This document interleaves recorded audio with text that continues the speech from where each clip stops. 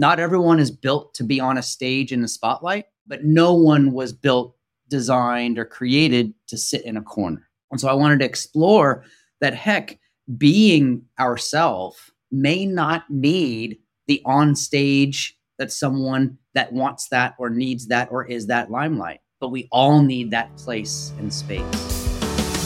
You're listening to the Building a Coaching Culture podcast. If you need to compete and win in the 21st century labor market as an employer of choice, this podcast is for you.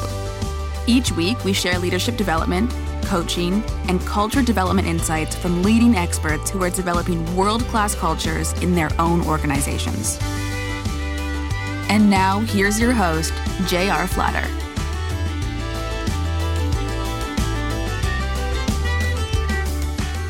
Hey, everybody. Welcome back. J.R. Flatter here. And this is our Building a Coaching Culture podcast.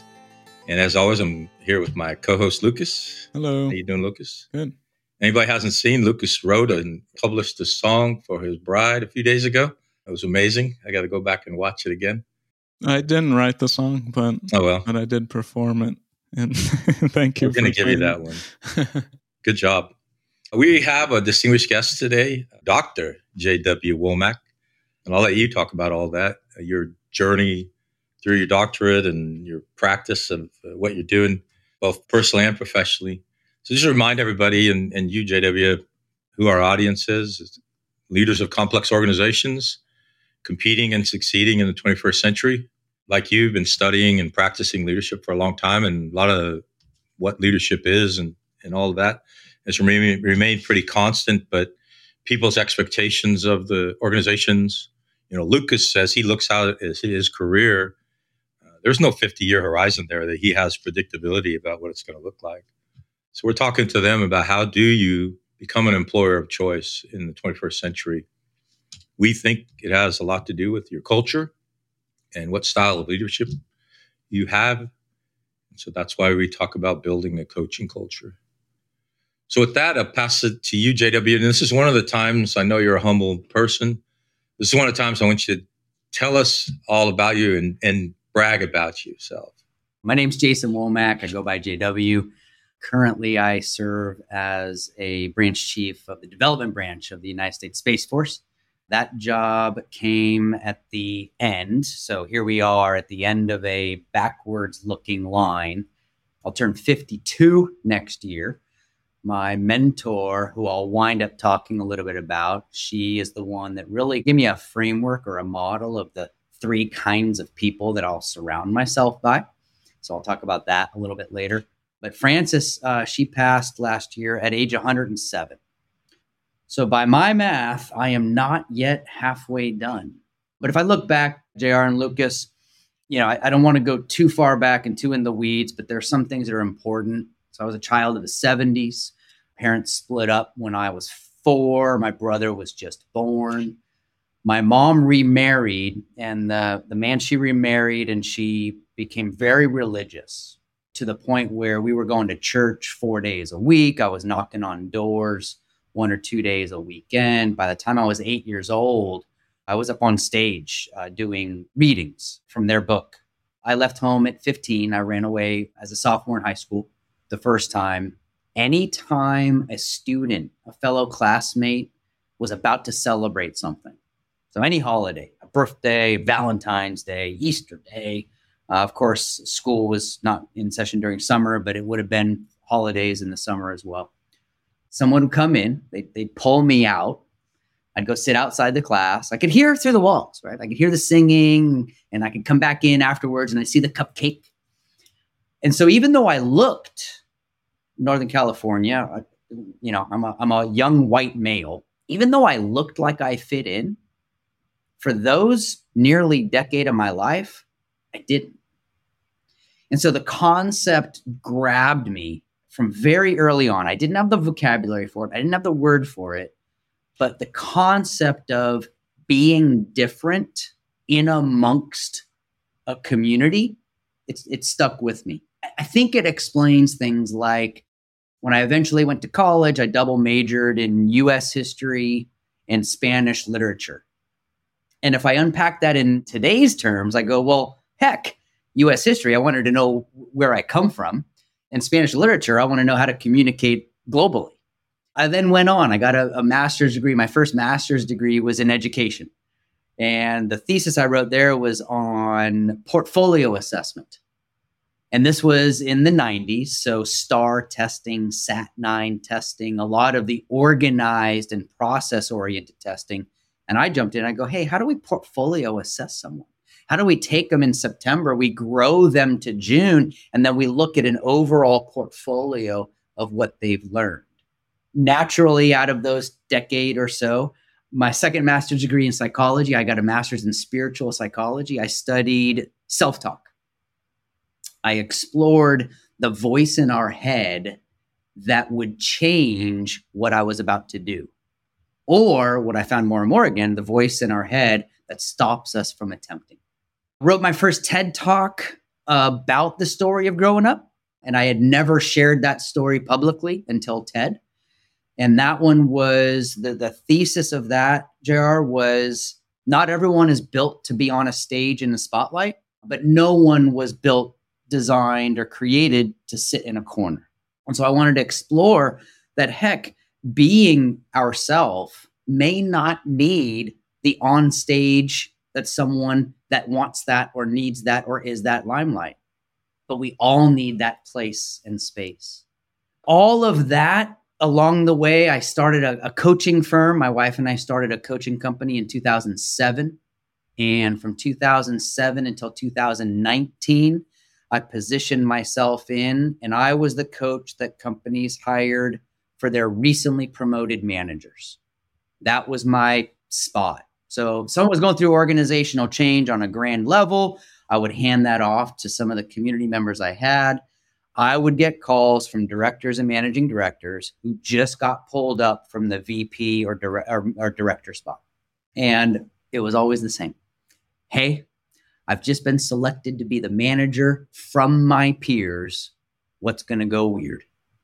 And so we found that there were some behavioral, psychosocial things that we could address through the coaching process, not the mentoring process. And I know you explore that.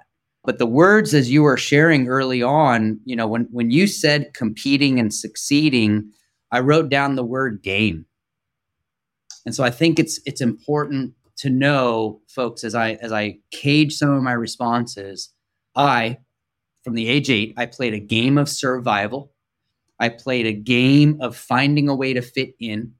I played a game of finding out and then feeding back to people what I was able to somehow intuit, or I had the chutzpah to say, here's what I'm seeing and what you're doing and what you're getting. I always learn every time I listen to you. So it strikes me that you have a strong respect for academia. You spend a lot of time in the classroom. You continue to spend a lot of time on the other end in front of the classroom. Talk to us a little bit about scholarship and practice. Where do the two come together as a manager or a leader? Yeah, I think the beautiful thing, and this is where I channel my inner Albert Einstein, right? The beautiful thing here is I will pay a lot of money, a lot of time, a lot of attention, whatever the currency is that you've got out there, leaders. I will pay for a better question. It's why I go to therapy. My wife and I go to therapy. I mean, why wouldn't I? I go to the doctor, get a checkup. Why wouldn't I go to a counselor? And I remember in one of my early sessions, I said to the therapist, I said, look, I would pay you if you could help my wife and I argue about something new. And so leaders out there, wouldn't it be cool if next year we were arguing, upset, if we were emotionally moved because of something new, not what we were carrying from 2023? And so where I see scholarship and practice, and in full transparency, my doctoral work was an EDD, so an educational doctorate. How'd you make the choice, right? Because I could have gone PhD, I could have gone EDD. The Juris Doctor one was totally out, so not doing the law thing. But when I lined them up and I said, great, PhD, their hope and goal is that they're going to produce a theory. They're going to produce new scholarship. And then what I said is, well, wait a minute, man, there's so much going on in theory of motivation and theory of influence and theory of organizational change. If I take those as the triad that come together, I go, what's the missing connection? And so the work that I did for 3 years out of the University of Southern California is I wrote a dissertation on reflective practice. But / however, it wasn't reflective practice on what I did. It was reflective practice on how I felt. And so in the interviews, when I asked people, I had to start with, so what did you do? How did you reflect on that? But then the interviews would start to cage themselves into, how did you feel? Do you feel as a result of the experience you had, the moment you had, whatever transpired? And what I find is in the busyness, the other words that I wrote down early on were collaboration and growth. Right? What do both of those things reward? They reward done and move. All right. Even collaboration, I have to be very careful because there's a beginning, a middle, and an end of collaboration. That beginning of collaboration might mean that we talk about something enough to realize that we actually should stop talking about it. Very difficult for someone who's completion checklist oriented. Very difficult for someone who's being watched by either shareholders or bosses. So then I'll always ask, is like, okay, so in that collaborative coaching culture space, how important is the question? So that's why, when I think of scholarship and practice, I'm going to come back to, what did Albert Einstein say? He would spend 55 minutes designing the question, because if he designed it right, he could find the answer in 300 seconds. I see people spending 55 minutes debating what the question is, and then the loudest, most senior leader says, well, this is what we're going to do. So you talk about, motivational theory and, how people fit into that. And then it makes me think about my background. I studied game design in college, and I'm thinking about games as kind of like a system of feedback loops. Like, this is positive, this is negative, and this is how you learn from it and go to the next experience. Do you ever think about, that academic angle that you were mentioning from like a gamification angle? Answer is yes. Jared, I'll remember his last name, wrote a lot about game design, game theory. See, the issue with the word game, what I do is I'll sub out the word role. Because if I look at game, right, and this, for anybody listening, hit pause after I give you this prompt and then come back if you want. But if you think about the word game, right, write the word game on the top of a piece of paper. And now what I'll do is I'll challenge people to write down the elements of a game, right? So look, when you're building a game, right, it's going to have rules, it's going to have boundaries, it's going to have a time limit, it's going to have milestones, it's going to have a crowd, it's probably going to have some entrance fee, it's going to have some kind of a stadium, a place you go to, right? There's these elements of a game. And then what's fascinating is I can rewrite that same list, but on top of it, I could title it role. Right? If there's boundaries to a game, I'll just be very transparent. There's boundaries to being a husband, right? If there's a time limit on a game, there's a time limit of how long I'm going to be the branch chief in development. So what I can start to do now is I can start to unpack. The question is, what's the output of the outcome? Well, the outcome is I'm going to get to that next level. I'm going to level up. Well, if it's a zero-sum game, I level up, you didn't. I have a higher score than you do. What happens when the game that I'm playing doesn't have a zero-sum at the end of it? What happens when the game we're playing continues to move forward? And then what I get to, theory of motivation. There's only two. Everything comes from these, right? Extrinsic or intrinsic. Extrinsic, if I do X, I get Y. Ideally, I want Y, so I'll do more X. This is where some of the rewards that I'm seeing are falling apart. There are some people who are offering their employees a reward that they don't want. And oh, by the way, this goes on both sides of the generations. Intrinsically, and this is where we start to, and I know you work with this, but this is where we start to get into things like personality assessments, typology, and theory. What is it that drives? What is it that drives me? What is it that drives you? What is it that drives us?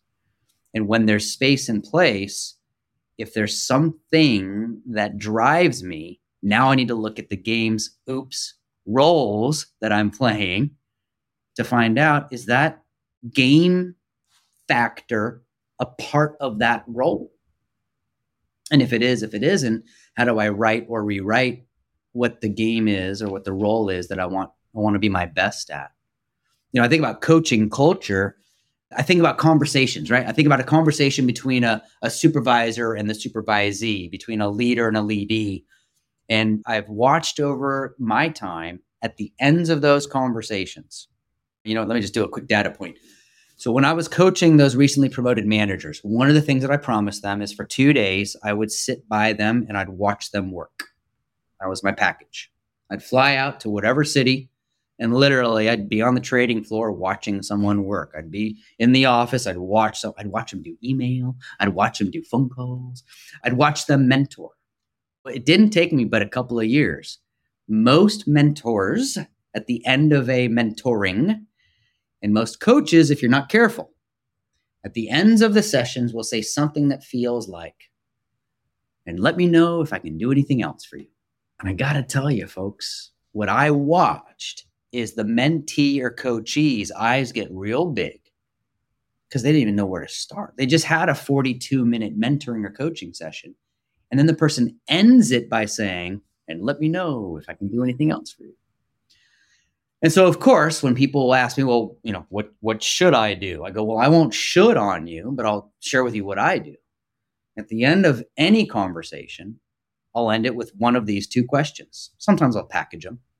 I'll go, hey, as a result of us spending some time together, in the next day or two, will you shoot me an email and just let me know what you want to be better at? Better at generally is going to be some kind of an activity, action, a verb. A better is generally because I'm on a role or a noun.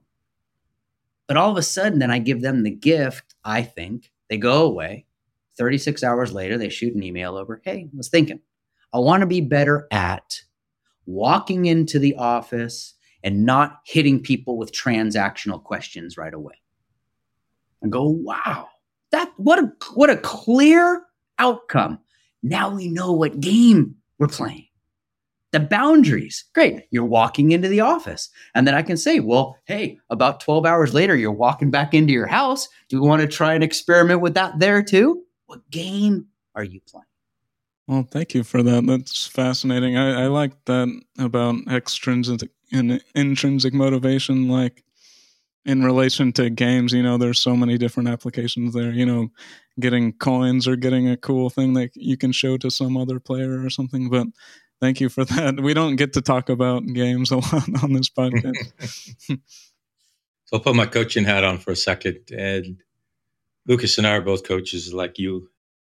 Whenever anyone mentions someone they have a personal relationship with, that always piques my interest. And you've mentioned your life partner at least 3 times. And so I'd like to just explore with you. So thinking about who we're talking to, leaders of complex organizations, how does one blend that personal and the professional to become what you and I might describe as the best servant leader you could be?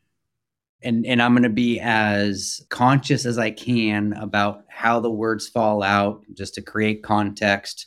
I'm a white male. I'm cisgender. We do not have any children.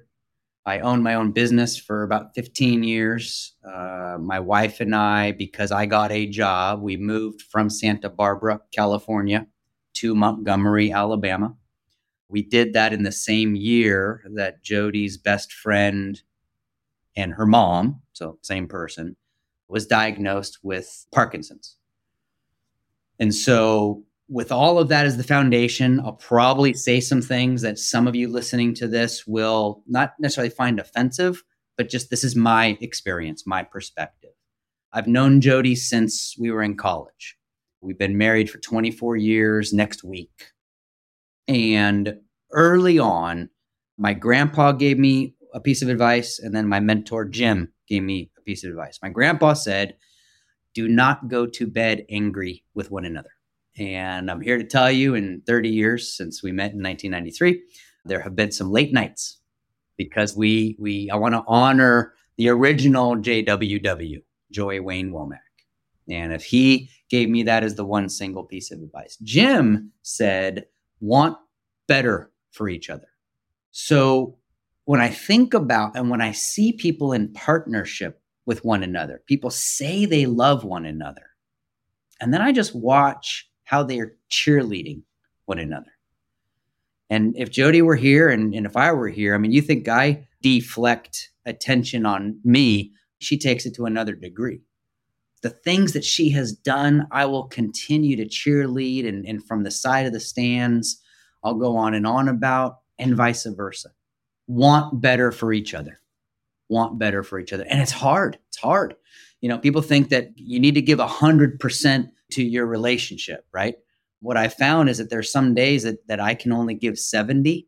That means we have a 30% delta that she needs to go find 130, which we all know physically is not even possible.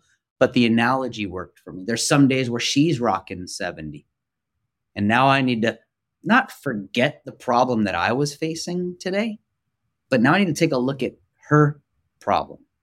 And then the work that we've done in personality, right? So we use the Myers-Briggs. That's where I got trained up a long time ago. I'm ENTJ, right? So you can start to do your little dialing in. It's like, okay, I know this guy. Jody is ISFP. And we got those results 2 weeks before we got married. We did a little Myers-Briggs, like, hey, you want to know what you're getting into? And it hasn't changed. And so when we work together, it's a yin and a yang, right? It's a complete circle. When we see things differently and we are not able to communicate that, it's really hard. So it's coming back to, hey, how are you different? How are you looking at this differently than I am? I want the best for you. I'm not going to go to bed angry tonight.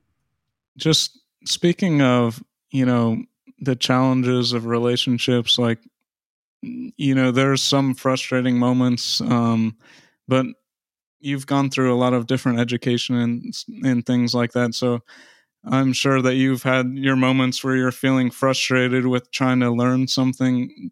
Do you personally have any ways that you kind of set yourself up for success in those moments? Like, oh, if I just do this, I can go have a cold beer afterwards or something like that. I'm going to show you how on the ENTJ I am.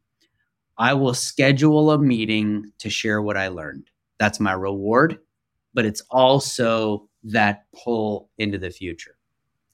So case in point, last weekend, I somehow, Amazon, silly little thing, I don't remember everything I order, but it does. Anyway, last week I got 3 books because through the week I just been talking to people and, I'll order that book. I don't know how more different these 3 books can be.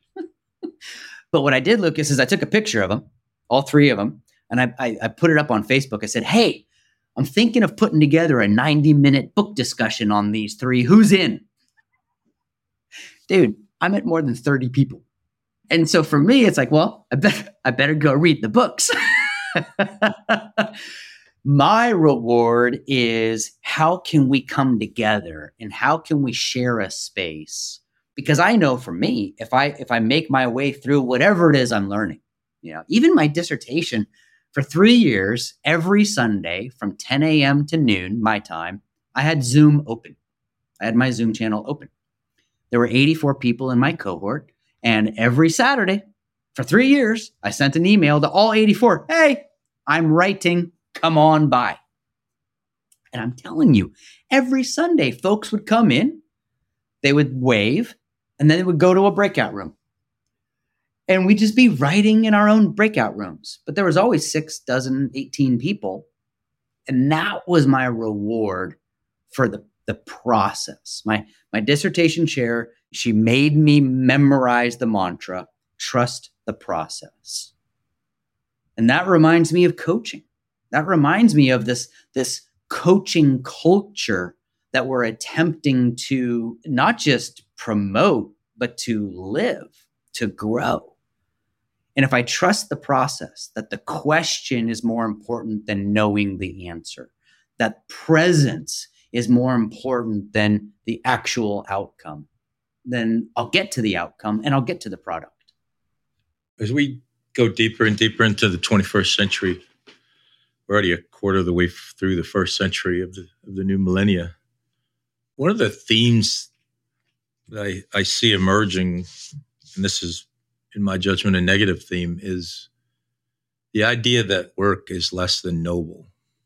And, as a person who has worked a lot to get where you are, I'd love to hear your thoughts on that. Well, first of all, I need to go look up the word noble. Having or showing fine personal qualities or high moral principles and ideals. I wonder what the end looks like to people quite often. Because what I hear people talk about is I hear them talking about the next finish line. Stephen Covey tried it, right? Stephen Covey, when he wrote 7 Habits of Highly Effective People, but even the work that he did back before for the church out in Utah, he had them run through the eulogy, which I get it, right? It's very stoic. I'm surrounded in a world, right? So 4.5 years ago, I'm date stamping this podcast. 4.5 years ago, Jody and I decide we close Get Momentum and we put Womack Company on hold. We moved from Santa Barbara to Montgomery so I could teach at Air University, the United States Air Force University. And I got surrounded by people who I was working with. All of the folks that I taught alongside were lieutenant colonels. Every now and then I get a rogue senior master sergeant. So lieutenant colonel, that's that, 10, 15, probably 16, 13 to 17 years-ish. And do you know what was on their minds? It was promotion and or retirement. And then what I found was asking them, so what are you working towards?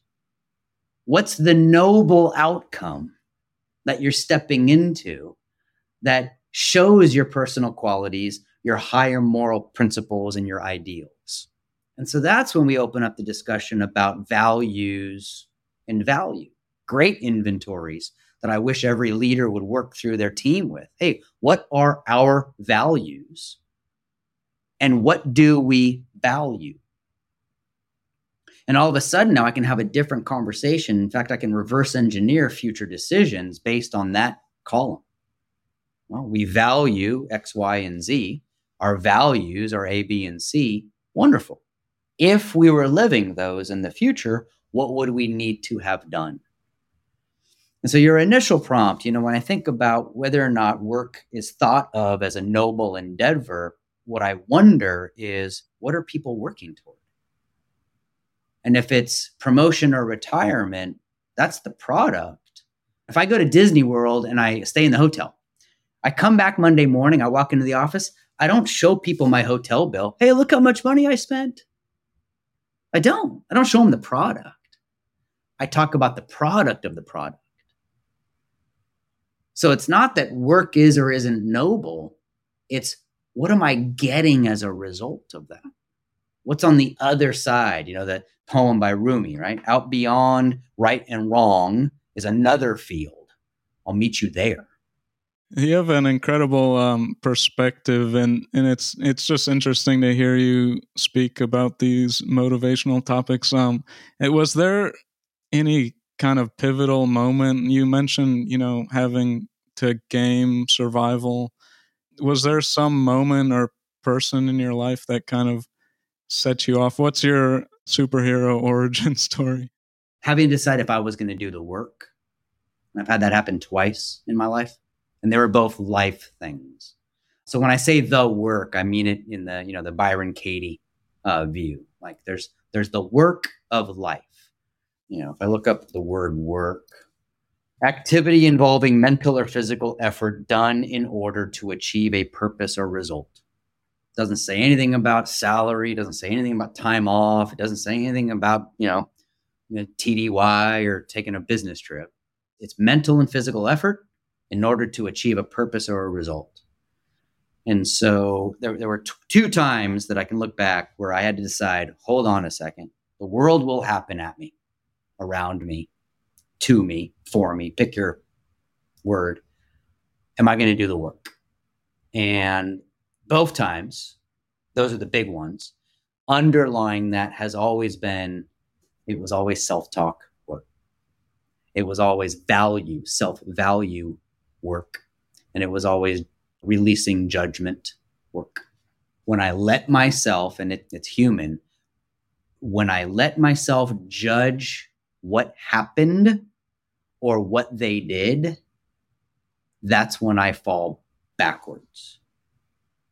When I let go of the judgment, when I let go of the story that I'm seeing through my eyes, and I go, I know there's another story. Was it? There's 3 sides to every story. There's what I think happened, what they think happened, and what really happened. But even then, I can get into the mental part of it and spin around in that. For me, I'm going to decide to do the work. What's the work? For me, it was open up a piece of paper, take out a pen or a pencil, and I just write down 6, 12, 18 months from now, what do I want to be, do, or have. I got that from Peter Drucker. So the work for you is whatever feels like the mental or physical effort on your way to achieving a purpose or a result. Yeah, good stuff. And I love to hear you talking about releasing judgment, because part of our learning model, we help people build houses of leadership. It's central to the way we think and teach leadership, standing on a foundation of courage with several pillars and enabling characteristics. One of the central themes is we all get to build our own house. I have mine, you have yours, and we will not judge each other's houses. The only way the 2 houses come together when we talk about what are we going to agree upon so we can work together, and keep that list as short as possible. And it should probably be existential, right? We cannot achieve our mission, our goal, our purpose without these few things. Treat each other with respect. We have, I think, 5 core values in our 21-year-old company. And it was 3 for the first 20 years and 9 months. It just changed. The millennials updated it from my boomer 21-year-old ideas. But it's short and sharp and crisp. And anything else, the way you wear your hair, the way you dress, that's yours. So Lucas always gets our last question. So I'm going to try to do something relatively quick then. You mentioned very early on, I love this idea. I've never heard you expand on it. The voice that stops us. And I think it's just beautifully phrased. And so I'd love to hear more about it.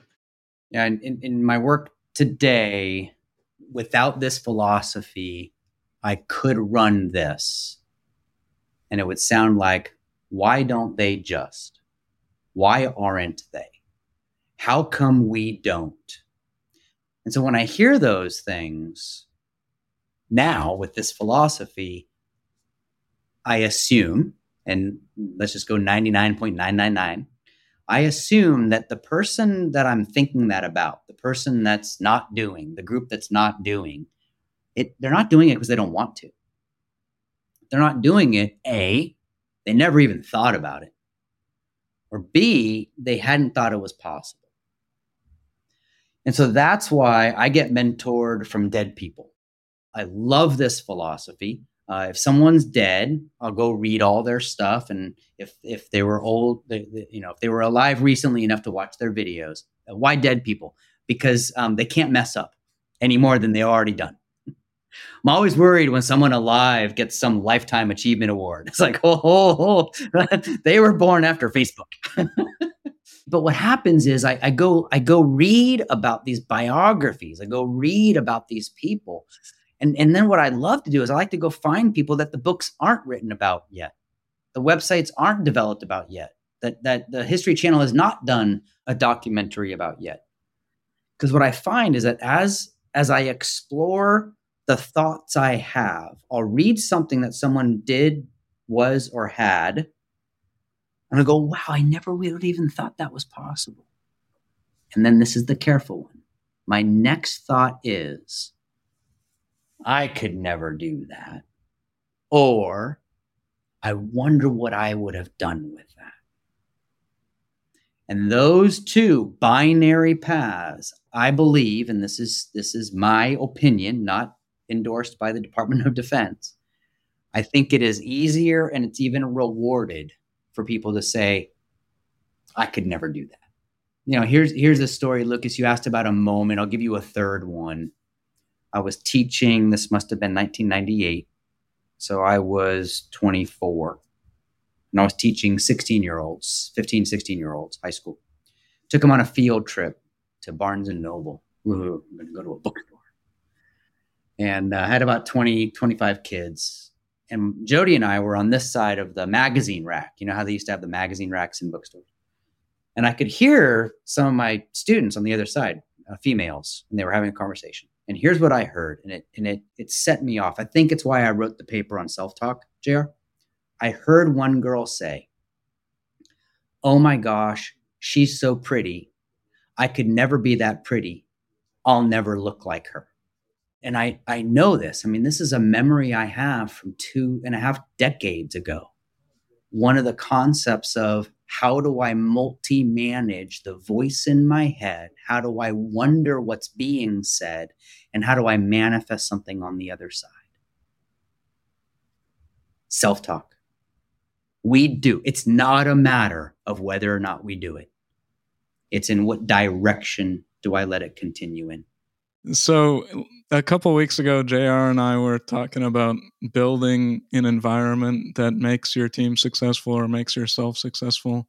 And we were talking about, Ted Lasso's locker room and how he has all these different elements around. And it looks like your office is really deliberately designed. Can you tell us a little bit about, why you built it this way, why it looks this way? So when I was writing my third book, long time ago, I had a mentor of mine, Larry Chambers, and he's written more than 50 books, prolific author, amazing mentor, great friend.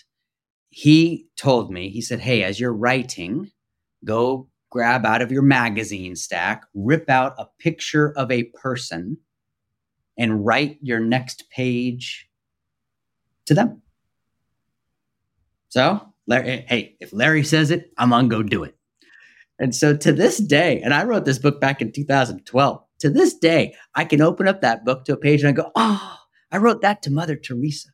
Oh, I wrote that to JFK. Oh, I wrote that to Bruce Lee." So when I moved to Montgomery, and this is before COVID, right? This is before I spent most of my life in this office, by the way. When I moved to Montgomery, I did two things. One, I got the standing desk because I knew that if I was going to be doing this kind of work, I wanted to be able to stand. It's how I teach.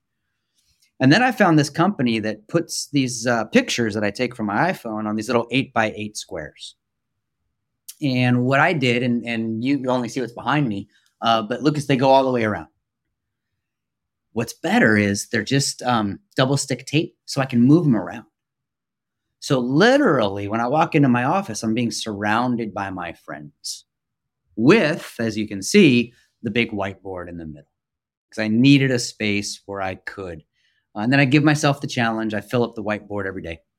Sometimes I get to the end of the day and I write really big, but I know what happens tactilely when I take the vision, the ideas, and what I hear in my brain, and I see it. And then I see it in different colors. It's probably another podcast we could work on.